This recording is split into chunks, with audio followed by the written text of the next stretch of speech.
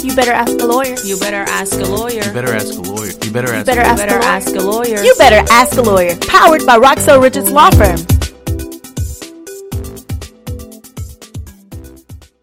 You're listening to the Ask a Lawyer podcast, episode 10, Slip and Fall. We're going to talk about a few things that you need to do to help you win your case. We're here with attorney Roxell Richards, and she's going to give us a few pointers on that. Thank you, Ma, so much. First of all, I want to talk to you all about slip and fall and some of the things that you all can do to help me help you. The first thing you need to do is you need to make sure you document. I can't stress that enough. I know you guys keep hearing me say document, but you got to document. No real way to get around that. And what I mean by that is I need you guys to get a sheet of paper, take down every person's information that is there at the time of the slip and fall. If there's employees there, get their names, get their positions, get their telephone numbers. Also make an incident report on site.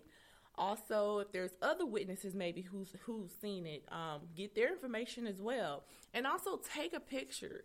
You got to take a picture because it's so important in order to help me be your voice to say, look, this is the substance upon which, my client fell on or that caused her to fall. So take pictures. And then also, please do not allow the insurance company to force you into taking a recording. Do not sign any paperwork. Do not admit fault. Do not make any statements. Do not do any of that. Before you do that, please go and consult with an attorney because they are not your friend.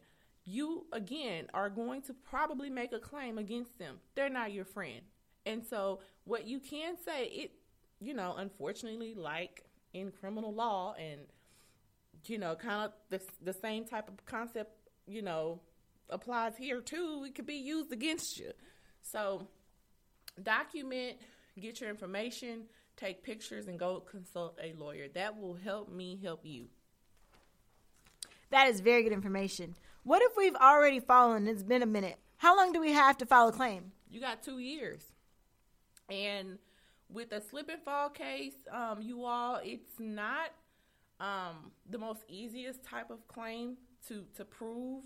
And the way that the statute is written, everything is going to be fact intensive. So it's very important. I can't stress enough that you document. That's also very good to know. So let's say we haven't documented and we want to go back to maybe get some more information. What would be the best route that you feel to go back to the location that something has happened and maybe try to get an incident report or a way to get, employees' names? Or maybe would it even help just get a picture of the area to even prove a little bit with that? Yes, I definitely recommend that you take a picture of the area. I also recommend going back if you can. If you don't have time to speak with an attorney, go back as soon as you can to get those pictures. And also, and I didn't mention this beforehand, you also want to make sure you seek medical attention. If you're injured, you definitely need to make sure you go and seek medical attention because that's also going to play a part in getting you compensation that you deserve for whatever injuries that this slip and fall incident has caused you. If you or a loved one have been involved in a slip and fall incident, please do not hesitate to call me,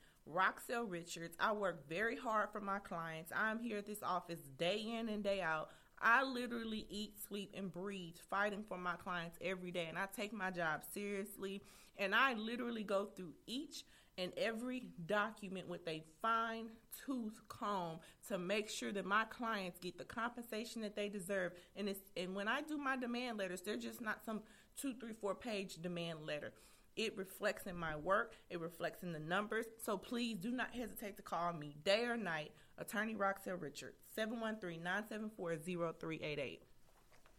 And this has been episode 10, Slip and Fall on the Ask a Lawyer podcast.